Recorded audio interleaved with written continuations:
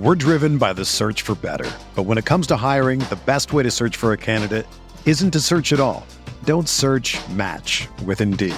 Indeed is your matching and hiring platform with over 350 million global monthly visitors, according to Indeed data, and a matching engine that helps you find quality candidates fast. Ditch the busy work. Use Indeed for scheduling, screening, and messaging so you can connect with candidates faster. Leveraging over 140 million qualifications and preferences every day, Indeed's matching engine is constantly learning from your preferences, so the more you use Indeed, the better it gets. Join more than 3.5 million businesses worldwide that use Indeed to hire great talent fast. And listeners of this show will get a $75 sponsored job credit to get your jobs more visibility at Indeed.com/Blue Wire. Just go to Indeed.com/Blue Wire right now and support our show by saying that you heard about Indeed on this podcast. That's Indeed.com/Blue Wire. Terms and conditions apply. Need to hire? You need Indeed. This podcast episode is brought to you by Coors Light. These days, everything is go, go, go. It's nonstop hustle all the time. Work, friends, family, expect you to be on 24/7.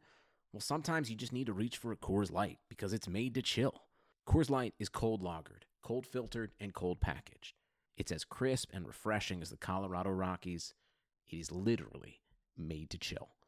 Coors Light is the one I choose when I need to unwind. So when you want to hit reset, reach for the beer that's made to chill. Get Coors Light in the new look delivered straight to your door with Drizzly or Instacart. Celebrate responsibly. Coors Brewing Company, Golden, Colorado.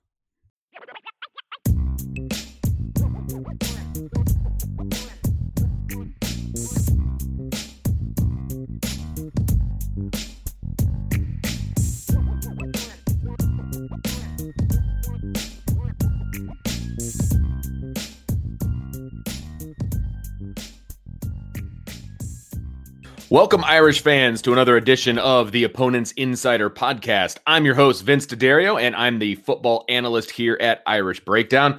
Notre Dame is coming off a 31-13 win over the Georgia Tech Yellow Jackets on Saturday. There's a ton to talk about when it comes to that game, and you can find it all at irishbreakdown.com, as well as our podcast over on Soundwise.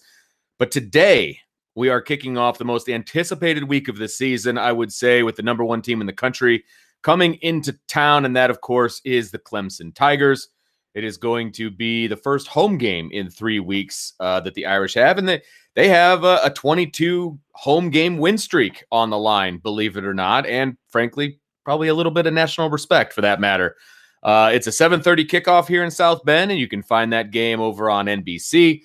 Brian Driscoll, the publisher at Irish Breakdown, of course, will be at the game, so make sure that you log into irishbreakdown.com prior to, during, and after the game for all the updates and analysis, and we will have the information from the press conference, for Brian Kelly's press conference afterward as well, so make sure you stay locked in. But with me today to talk about the Tigers of Clemson is Larry Williams, who is the senior writer at TigerIllustrated.com, which I believe is part of the Rivals Network. Is that correct? Yes, sir. It is. Oh, excellent. Larry, how are you doing today?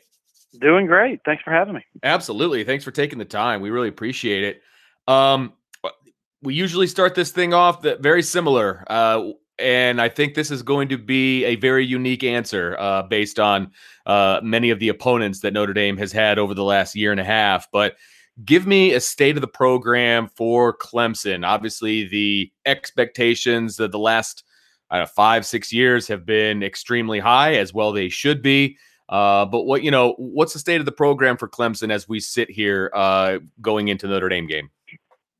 Well, I think the state of the program overall is pretty spectacular, just given what they've done to date on the field, and then of course how well they've been recruiting. I mean, they've kind of taken recruiting to an even higher level, as hard as that is to believe. So, but I think specific to right now, they're sort of feeling their way through. I mean, I think even before Trevor Lawrence's absence because of COVID, and before Jamie Skalski and Tyler Davis and Mike Jones were out for injuries, they were very young in some key areas, or not. I wouldn't say young. I would say inexperienced at prominent roles in some areas like receiver, the secondary, and then the defensive line and linebacker. I mean, they lost a lot of players last year, and so I think that you saw early this season they kind of struggled against Virginia. They were able to summon everything for a big game against Miami, and they looked great in that one. And then the last couple of weeks after they hung 73 on Georgia Tech in Atlanta, they struggled with Syracuse. They were only up 27-21 in the third quarter against Syracuse, a 44-point underdog, I believe. And then, of course, the most recent game, Boston College, are down 18 points, which is an absolute shock to the system. And so I think that's less a product of Clemson being flat or unfocused or the typical things that you sort of hear, and more the injuries. No Trevor Lawrence, who's pretty good, by the way. Just a little bit, yeah. Yeah, and still sort of finding their identity in some areas on both sides of the ball. No, that absolutely makes a lot of sense. And let me ask you quickly about Dabo Swinney. He brought this program to heights, obviously, that it's never seen before. I mean, I look up to him as a coach. I think he is an excellent coach. I think he's an excellent motivator. Nationally, he gets a little bit of flack for some of his aw shucks, demeanor at times. And what was the T-shirt that was made about everybody's on the other bus or whatever the case may be? Oh, the rest of y'all bus, Roy bus, the Roy bus. That's right. I know how the national media looks at Dabo Swinney. How does the Clemson fan base and the local media, et cetera, look at Dabo Swinney and what he's been able to do? Yeah, it's different, and I think it's a natural, although strange phenomenon, where when you have a new sensation, as Dabo and Clemson were back in 2015, and as Notre Dame folks will remember, that was the year that the Irish came to Death Valley for the Hurricane game or whatever you want to call it. Yeah, it was raining. At that time, he was beloved and embraced by the national media because he was new and fresh and different. But I don't know when the sort of change happened, but I think it's just kind of a rule that once you start winning a bunch, people are going to naturally get a little tired of your act. And, I think that was the case. Like the first thing that comes to mind is the Last Dance documentary this past spring, where Michael Jordan, dealt with it. People change. The media that covers you after a certain point, after so much winning, they start trying to, figure out what's wrong. Sure. Look around to find your weaknesses, or they're more prone to being critical. And so, but I think, like I said, that's just a natural thing. And I think it's a compliment to Clemson. I mean, they are arguably the premier program in college football. And, I think the fact that he and they are under the microscope and facing more scrutiny perhaps than they did when they were a fresh sensation back in 15 and 16. I think it's a credit to them and it's a credit to what he's built. But as for the fan base and the local media, I mean, I think the fans are in love with him. I do think that there's a natural sort of there's a similar sort of trajectory, I guess, with the fan base as I described with sort of the national media. Is back in 15 when you're going undefeated for the first time, and forever, it's like this magical ride, because you're going through it for the first time. Well, now it's like, if a team stays close for a while, it's like, what's wrong here? And what's going on with that? And so, but I think the large majority of fans are absolutely beside themselves with what's going on and just where this program is.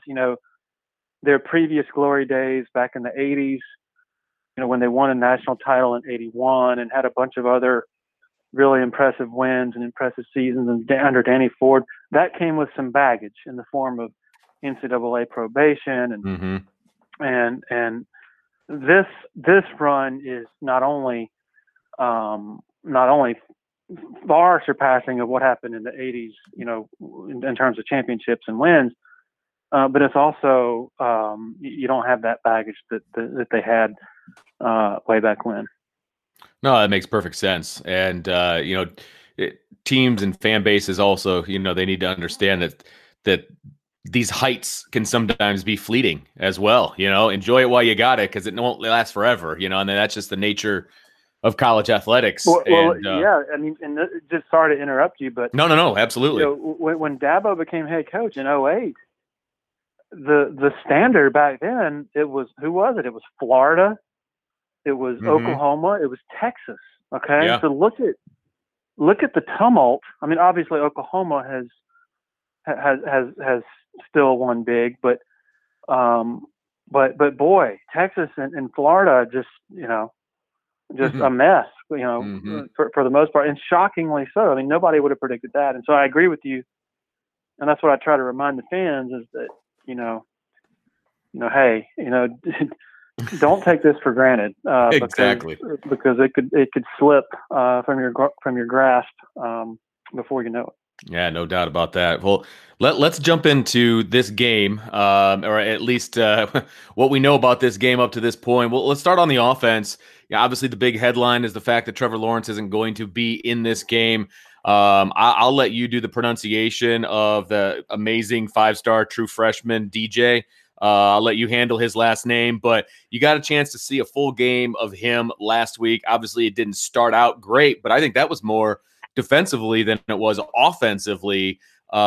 Just tell the listeners just a little bit about who he is, his path to Clemson, and what you expect in his first road start coming into this game.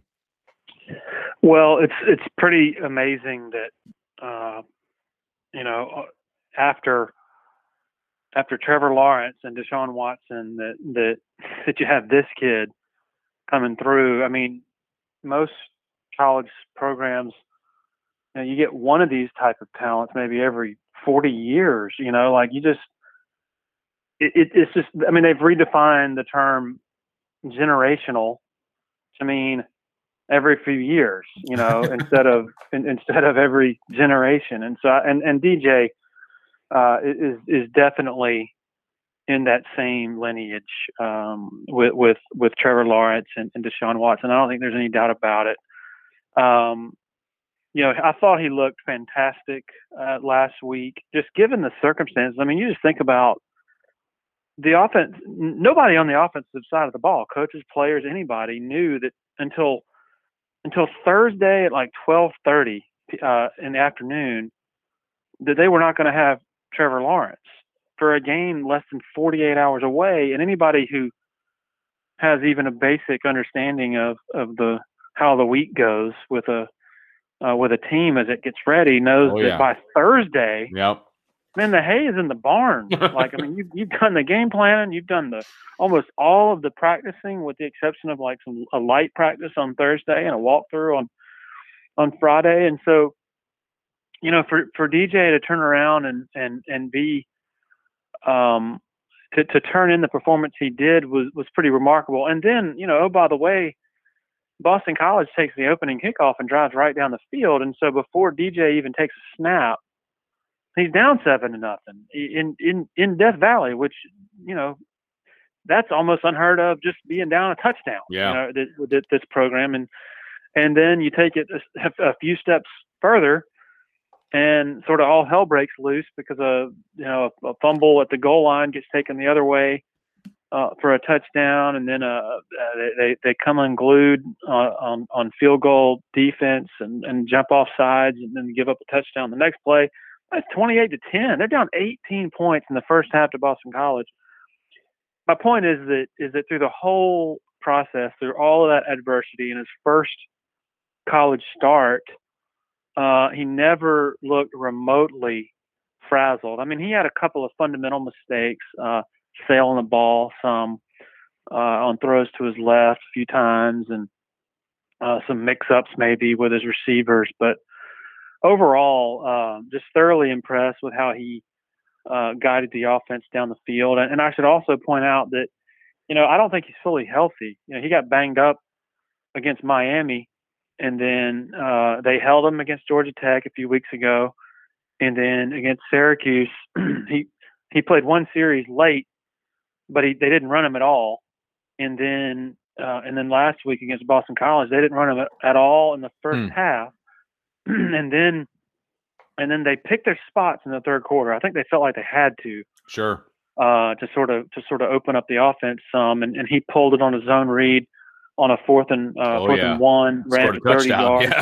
Yeah, and so you just sort of felt like, but before that run, I'm thinking, man, this is a problem if he can't run it at all, because this is a zone read offense, and if the quarterback, if the defensive ends and everybody else is crashing down on the running back every time and leaving your quarterback, and they're not having to worry about him, that's an issue. Well, he pulls it and nothing but green grass. He ran a couple of other quarterback power type of runs, and so I say all that to say, he is a legit dual threat quarterback, kind of in the Cam Newton mold. I mean, 250 pounds, 6'4", he's a freshman, and so at full strength, at 100%, this guy is going to be plowing people when he has the ball in his hands. And so I think just he was unfazed through the short notice of starting. He was unfazed through the big deficits, and he was also unfazed through sort of having one hand tied behind his back. Just that part of his arsenal wasn't really totally available, and so I think just super impressed with what he showed a few days ago. Now, can you give his measurables again, his height and weight real quick? Because I want to give a reference point to Notre Dame fans real quick. Yeah, 6'4", 250 is what he's listed at. And Notre Dame's true freshman tight end, Michael Mayer, who has done amazing things so far, is 6'5", 235. So that's crazy. If that gives people an idea of how big this kid is at the quarterback position, holy smokes. And then as a freshman, so like Deshaun Watson, like right now, I mean, he's a specimen, right? Sure. He got to Clemson as a freshman in 2014. He was like 178 pounds maybe. And then Trevor Lawrence, a few years later, I remember Dabo Swinney saying, Trevor is more physically developed than Deshaun because Trevor is like 205 or 210 pounds. Well, this guy's 250. Man. So anyway,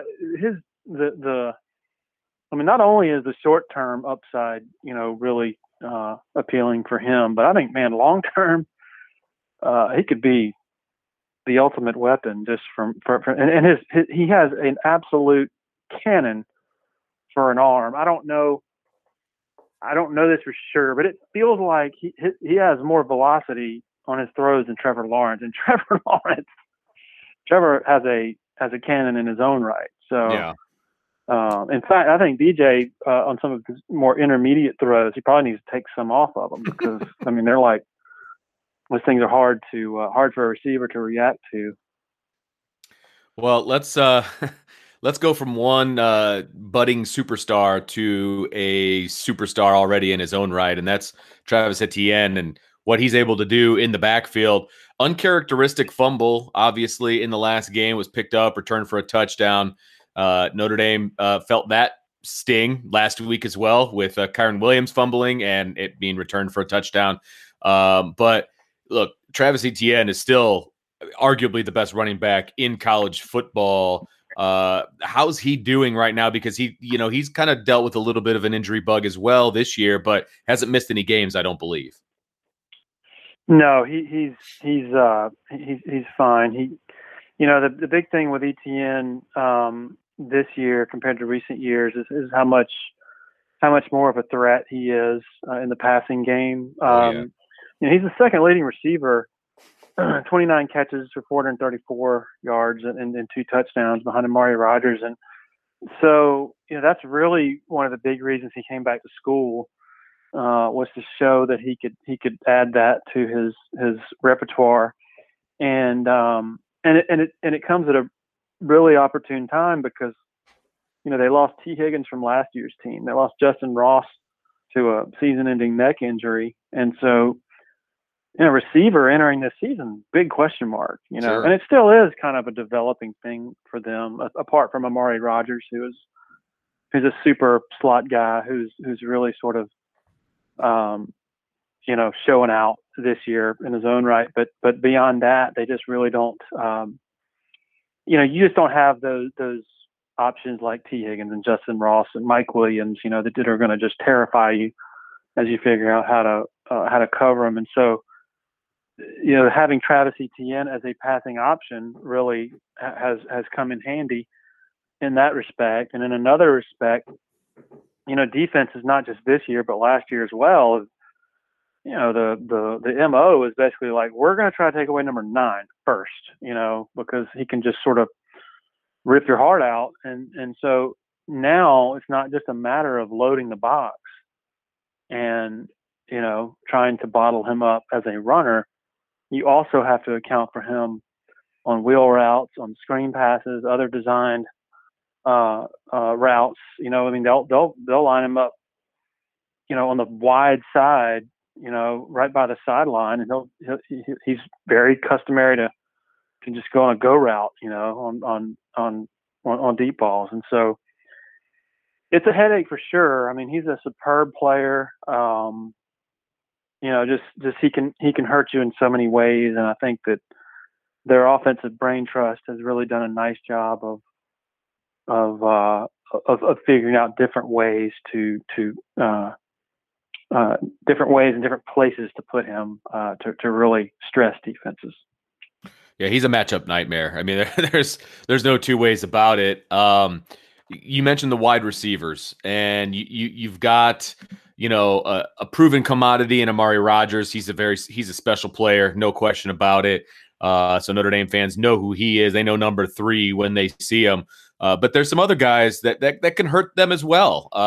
Kind of give Irish fans the lowdown on what the wide receiving core looks like for this year and the weapons that DJ is going to have.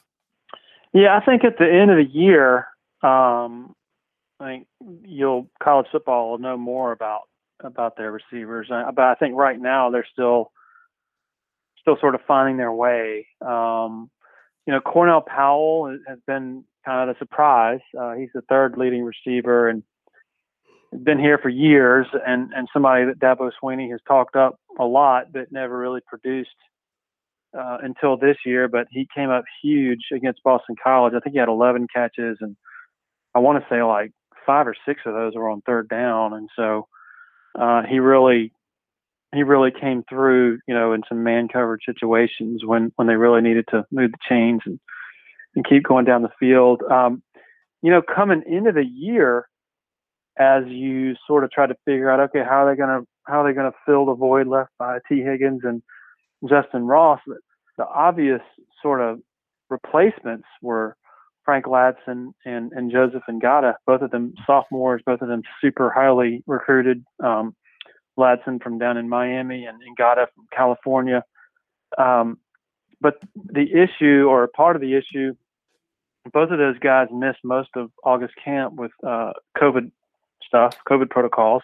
Mm-hmm. And then Ngata, who's ideally like that next Mike Williams type of receiver, Ngata suffered an abdominal injury that has just really nagged him for a long time this season. He just hasn't been himself. And then Ladson had shown some flashes, although he's had kind of a regular occurrence of drops, particularly drops on deep balls, like over the shoulder type, that, at this point, it just seems like it's in his head, kind of like the yip. Oh, yeah. but he missed the Boston College game with an injury that he suffered, a hip pointer that he suffered a few days before that game. And so I think they held him against Boston College with the idea that he would be ready to go against Notre Dame. I don't really know as of right now what his status is, but so they've had to sort of spread it around some. E.J. Williams is a freshman, super talented freshman from Alabama. Also, Brandon Spector wears that familiar number 13, previously worn by Hunter Renfrow, who's a real springy, explosive type of, I guess explosive like out of his breaks, that's kind of dangerous.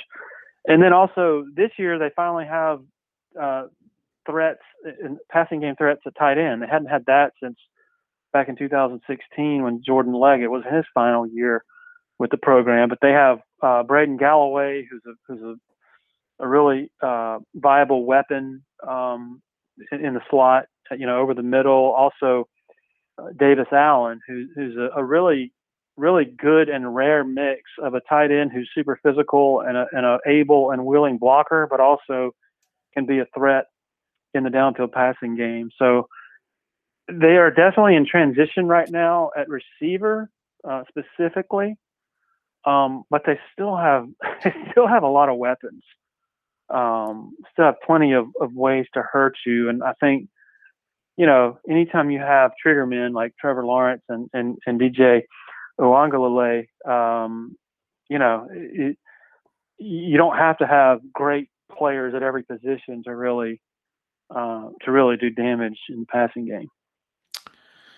So you mentioned that you've got willing blockers at tight end. Speaking of willing blockers, what does this offensive line look like? Are they able to hold up their end of the bargain with this offense? Yeah, they had to replace 4 starters, and I'd say they've been good so far. Pretty good, maybe, is the best way to put it. I think they've been great at pass protection. Mm-hmm. DJ, I think a big part of him flourishing the way he did last week was, man, he had a lot of time and was able to step up in the pocket and go through progressions. Yeah, he looked real comfortable back there. There is no doubt about that. Sure did. Run blocking, I think it's been more of a mixed bag, and I don't want to be too hard on them, the offensive line, based on what I told you a few minutes ago. I mean, teams have been loading up, so it ain't going to be easy to have a smash mouth, running game, with massive holes if you're having to deal with numbers disadvantages. Sure. So I think they're still developing. They had some issues against Boston College, which is a really big and physical front. They also had some issues against Syracuse, which I was a little surprised about. And so, I think on the interior is where maybe there's the most concern from fans, because you have basically 3 new starters. Cade Stewart, the center, who has had some bad snaps recently. Left guard Matt Bockhorst, who has he was a backup until this season, but has plenty of experience. And then at right guard, Will Putnam, who's a second-year guy, but this is his first year as a starter, and he's the most inexperienced of them all. And so, I would say really good pass blocking, and pretty good at run blocking. Also, you have to take into account, like I said, a lot of defenses, sort of the MO is to load up and try to limit number 9 as much as they can. Oh, no doubt about it. But they have one more note about the line. Yeah. Those 5 starters are going the whole way. Like they, Gotcha. They they have a couple of backups that they really like, but they are super young, and they've been very hesitant to put them in during close situations. In fact, I want to say I want to say the starting five played every snap against Boston College. Well, I'm looking at the depth chart right now, and the backups are freshman, redshirt freshman, redshirt sophomore, and freshman. So I can see why they would be somewhat hesitant to go to the next level with the offensive lineman for sure. I get it. Not a lot of experience there. All right. So contrary to popular belief or what the media will have us think, the storyline for me is not the fact that Trevor Lawrence is out, because DJ is a very viable backup, and we've discussed that already. But it's the holes that need to be filled on defense due to injury, and a suspension for the first half due to an ejection last game. But so this defense as a whole, I think is the storyline here. It's going to be Notre Dame's offense. If they can put something together against this defense, I think that's really the side of the ball that I'm going to be paying attention to. Let's start off with just kind of the defense as a whole, and then we can jump into, we'll go front to back with those guys. Yeah, they last year was a big transition year for them because they had lost all those dudes from the defensive line that you guys probably remember from 2018, the Power Rangers, as they call them, Christian Wilkins and Dexter Lawrence and Cleveland Farrell and Austin Bryant. And so last year, I think the impressive thing on the defensive side of the ball was that, they were breaking in a lot of young defensive linemen, but Brent Venables was able to sort of scheme his way around it and sort of gear everything more toward their strengths on the back end.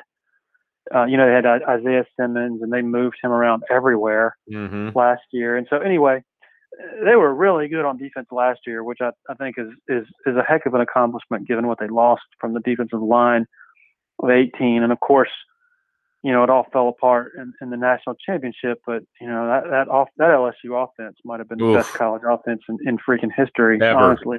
Ever. I just don't. Anyway, it's a really special group. But so this year, overall, like they have some questions in the secondary because they lost that veteran secondary from last year. Simmons, AJ Terrell, the corner, Kayvon Wallace, and Tanner Muse at safety.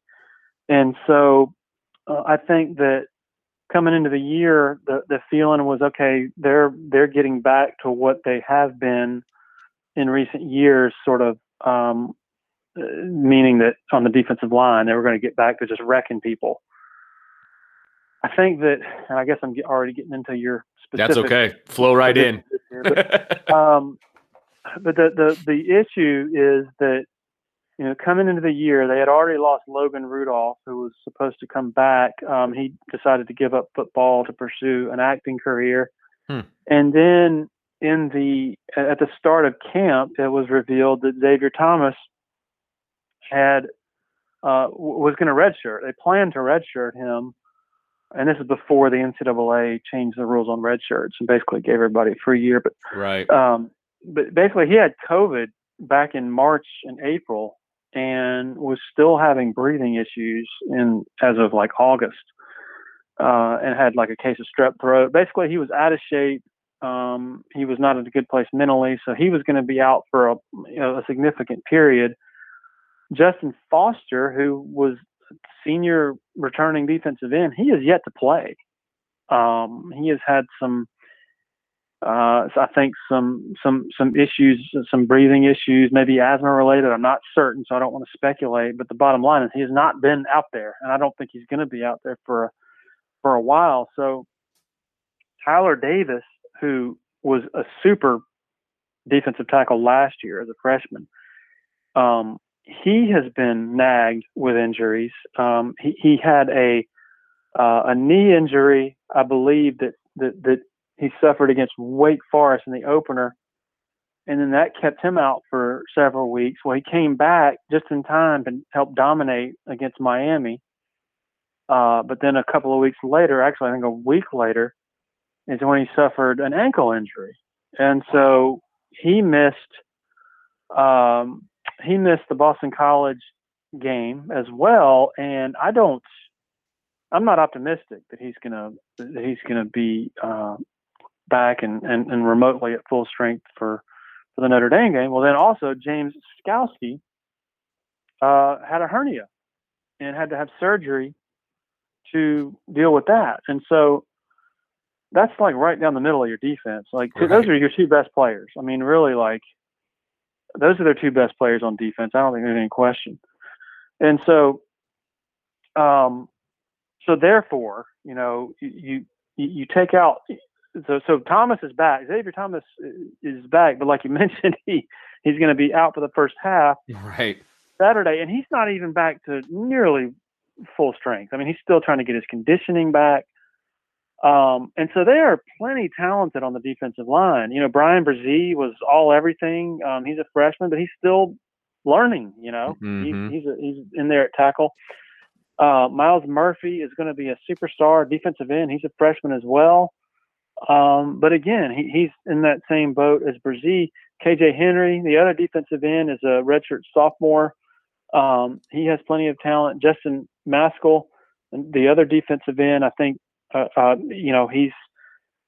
has potential as well. He's a redshirt sophomore. I just really wonder, after watching them against Boston College, I mean, they got covered up quite a bit against Boston College, which really is kind of BC presents a lot of the same challenge that Notre Dame will. BC is really big. They have, multiple tight ends. And they just cover you up. They're just bigger than you are. And, Sure. And so I think that was part of the problem for Clemson against Boston College. And, I just believe that Tyler Davis is a major difference maker. And so anytime you don't have him, and then on top of that, you don't have James Skalski, the quarterback of your defense, you're going to have some issues. And you're going to be uneasy, I believe, if you're Brent Venables. And correct me if I'm wrong, but Skalski is the middle linebacker, correct? Yeah, that's right. Yeah, so Jake Venables is his backup, obviously son, I would assume, of Brent Venables. That has to be an interesting dynamic, having your son now try to take over those quarterbacking duties as a redshirt sophomore in the middle of that defense for your dad's defense. I mean, that has to be an interesting load to bear for young Jake. Yeah, and he's not James Skalski. Right. So he's had some. There's some points in the last few weeks where I just don't know if he might maybe overrun some things and maybe doesn't see the ball, where the ball is quickly enough. I'm not saying he's been bad. I'm just saying that there is a drop off there. There's a clear drop off there, and so I think that Balen Spector, the other inside linebacker who has been really good this year as a senior, I think he creates problems for you because he's just so quick, and he's their main guy who they use on a lot of those A-gap blitzes, the delayed blitzes, where he, before you even know he's there, before you even know he's coming, he's basically in your lap, which Brent Venables is so good at crafting those types of loops and stunts and pressures and such. But, I think Jake Venables is still sort of learning, growing it like I said at the beginning, they got a number of players on this team who are in prominent roles for the first time. And Jake would certainly be one of those. You mentioned that the secondary was the veteran group that Venables was able to lean on last year. So a lot of new guys back there this year. What does that matchup look like with Notre Dame? Because for Notre Dame, their receiving core is the big question, to be honest. And I'm sure that's not a giant secret. So how do you see that matchup going forward in this game? Yeah, that's where, as much concern I think is justified about, how Clemson will hold up on the line of scrimmage. In the back of my mind, I keep going to, okay, Brent Venables has a a decorated history of being able to take away, if there's one thing you do really well, Mm-hmm. he is really good at neutralizing that. And so you mentioned that Notre Dame is sort of still developing its passing game, and those receivers are still sort of growing in their own right, which I've seen as well as I've watched them this week. I think that Clemson's corners, Darian Kendrick and Andrew Booth and Sheridan Jones, those three, I think they can hold their own with Notre Dame's receivers. I think they can. I would not be surprised if they were able to sort of lock them down. I do wonder how Clemson will cover Notre Dame's tight ends because they're really good. I'm really impressed with that position for Notre Dame. I really like Trimble, the upside of him, and he seems like he's going to be a special player in time. But Clemson's had some coverage issues on the back end with their safeties. Nolan Turner and Landon Zanders, mainly Zanders. Sometimes they're out of position. I guess overall, I would, as I'm sort of sizing up the matchup between Clemson's DBs overall and Notre Dame's receiving threats overall, not just the receivers but the tight ends as well. My biggest concern would probably be just the size disadvantage that Clemson will face. Those big bodies. They can just sort of box you out and create positioning and. Sure. And you maybe win those battles if you're Notre Dame. And Clemson had some issues in coverage in that respect last week, and so I think that'll be an interesting part of it. I just keep going back to. I just kind of feel like Brent Venables is going to force the issue with that running game. He's going to bring a bunch of pressure. Yep. To try to fluster Book, to try to mess with his eyes, to make him uncomfortable. And, based on what I've seen from Book this year, I mean, he looks good. Like I think he is much improved, but it just doesn't seem like he's getting a whole lot of help from his receivers because there doesn't seem to be a whole lot of separation. So, I think that, Venables' MO in so many of these big games has not been to, we're going to sit back and let them, execute down the field and make them make a mistake. It's like, we're coming after you're behind. Force the issue. Absolutely. Yeah. So I just, they tried to force the issue something against BC and they weren't able to do it. So, because BC was blocking them. So I think, the line of scrimmage, I think, is where this game will be decided. Not that that's a novel thought, but it'll be I think it's going to be really interesting to see what happens between Notre Dame's offensive line and Clemson's defensive line. Yeah, that's absolutely where my attention is going to be. That's where it's going to be won or lost. Can Notre Dame counteract what Venables wants to bring at him? Because you're right. He's not going to sit back and just allow Notre Dame to do whatever they do and keep everything in front or whatever some of these other defensive coordinators do. He's going to force the issue and he wants to play at his pace in his game. And he has done an excellent job of that throughout his career. So it'll be, you're right. It'll be very, very interesting and definitely something I'll be keeping an eye on. One of the things that we talk about a lot around here when we're talking about Notre Dame and when it comes to special teams, it's like, you know what? We would just love a draw. At this point, they put a guy back on punt returns who's going to fair catch almost every single time. Don't make any mistakes. Hit your field goals when you get your opportunities. Just a draw is good. That's where Notre Dame has kind of drawn the line for themselves, I think, on special teams. At least that's the way it appears from our standpoint. What does Clemson special teams bring to the table? Is it a draw situation like it is at Notre Dame, or is that a side of the ball that Clemson really highlights and tries to make a difference with? Well, yeah, they try to make a difference. I mean, it's been kind of a roller coaster so far. Like, they've been spectacular and then they've been horrible. Against Miami, they had 3 field goals blocked.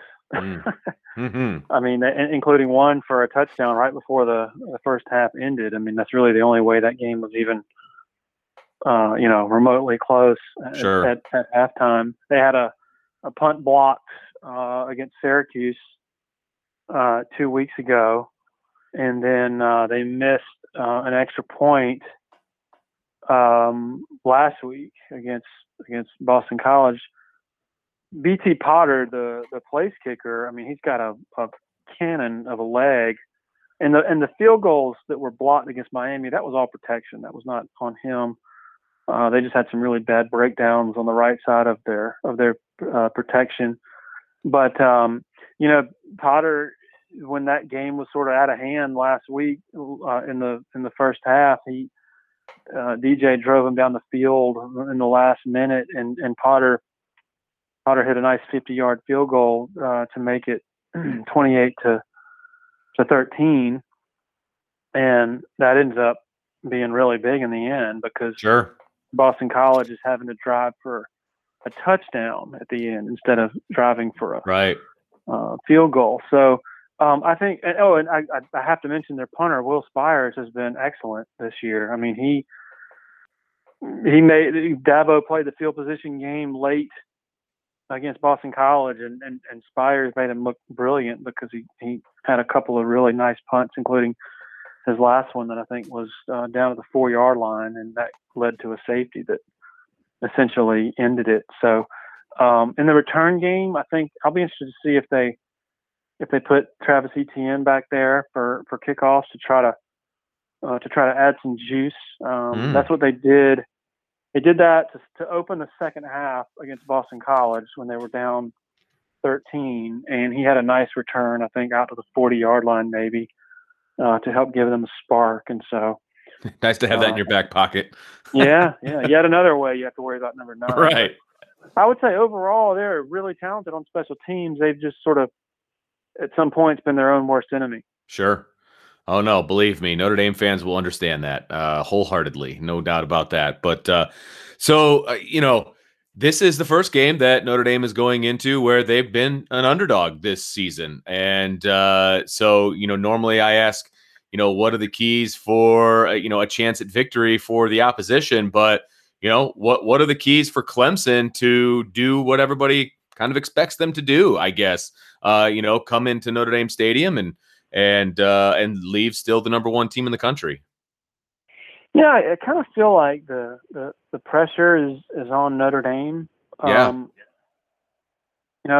That Clemson's kind of playing with house money a little bit. Like, obviously, it would be a lot different had they not pulled out that game last week against Boston College.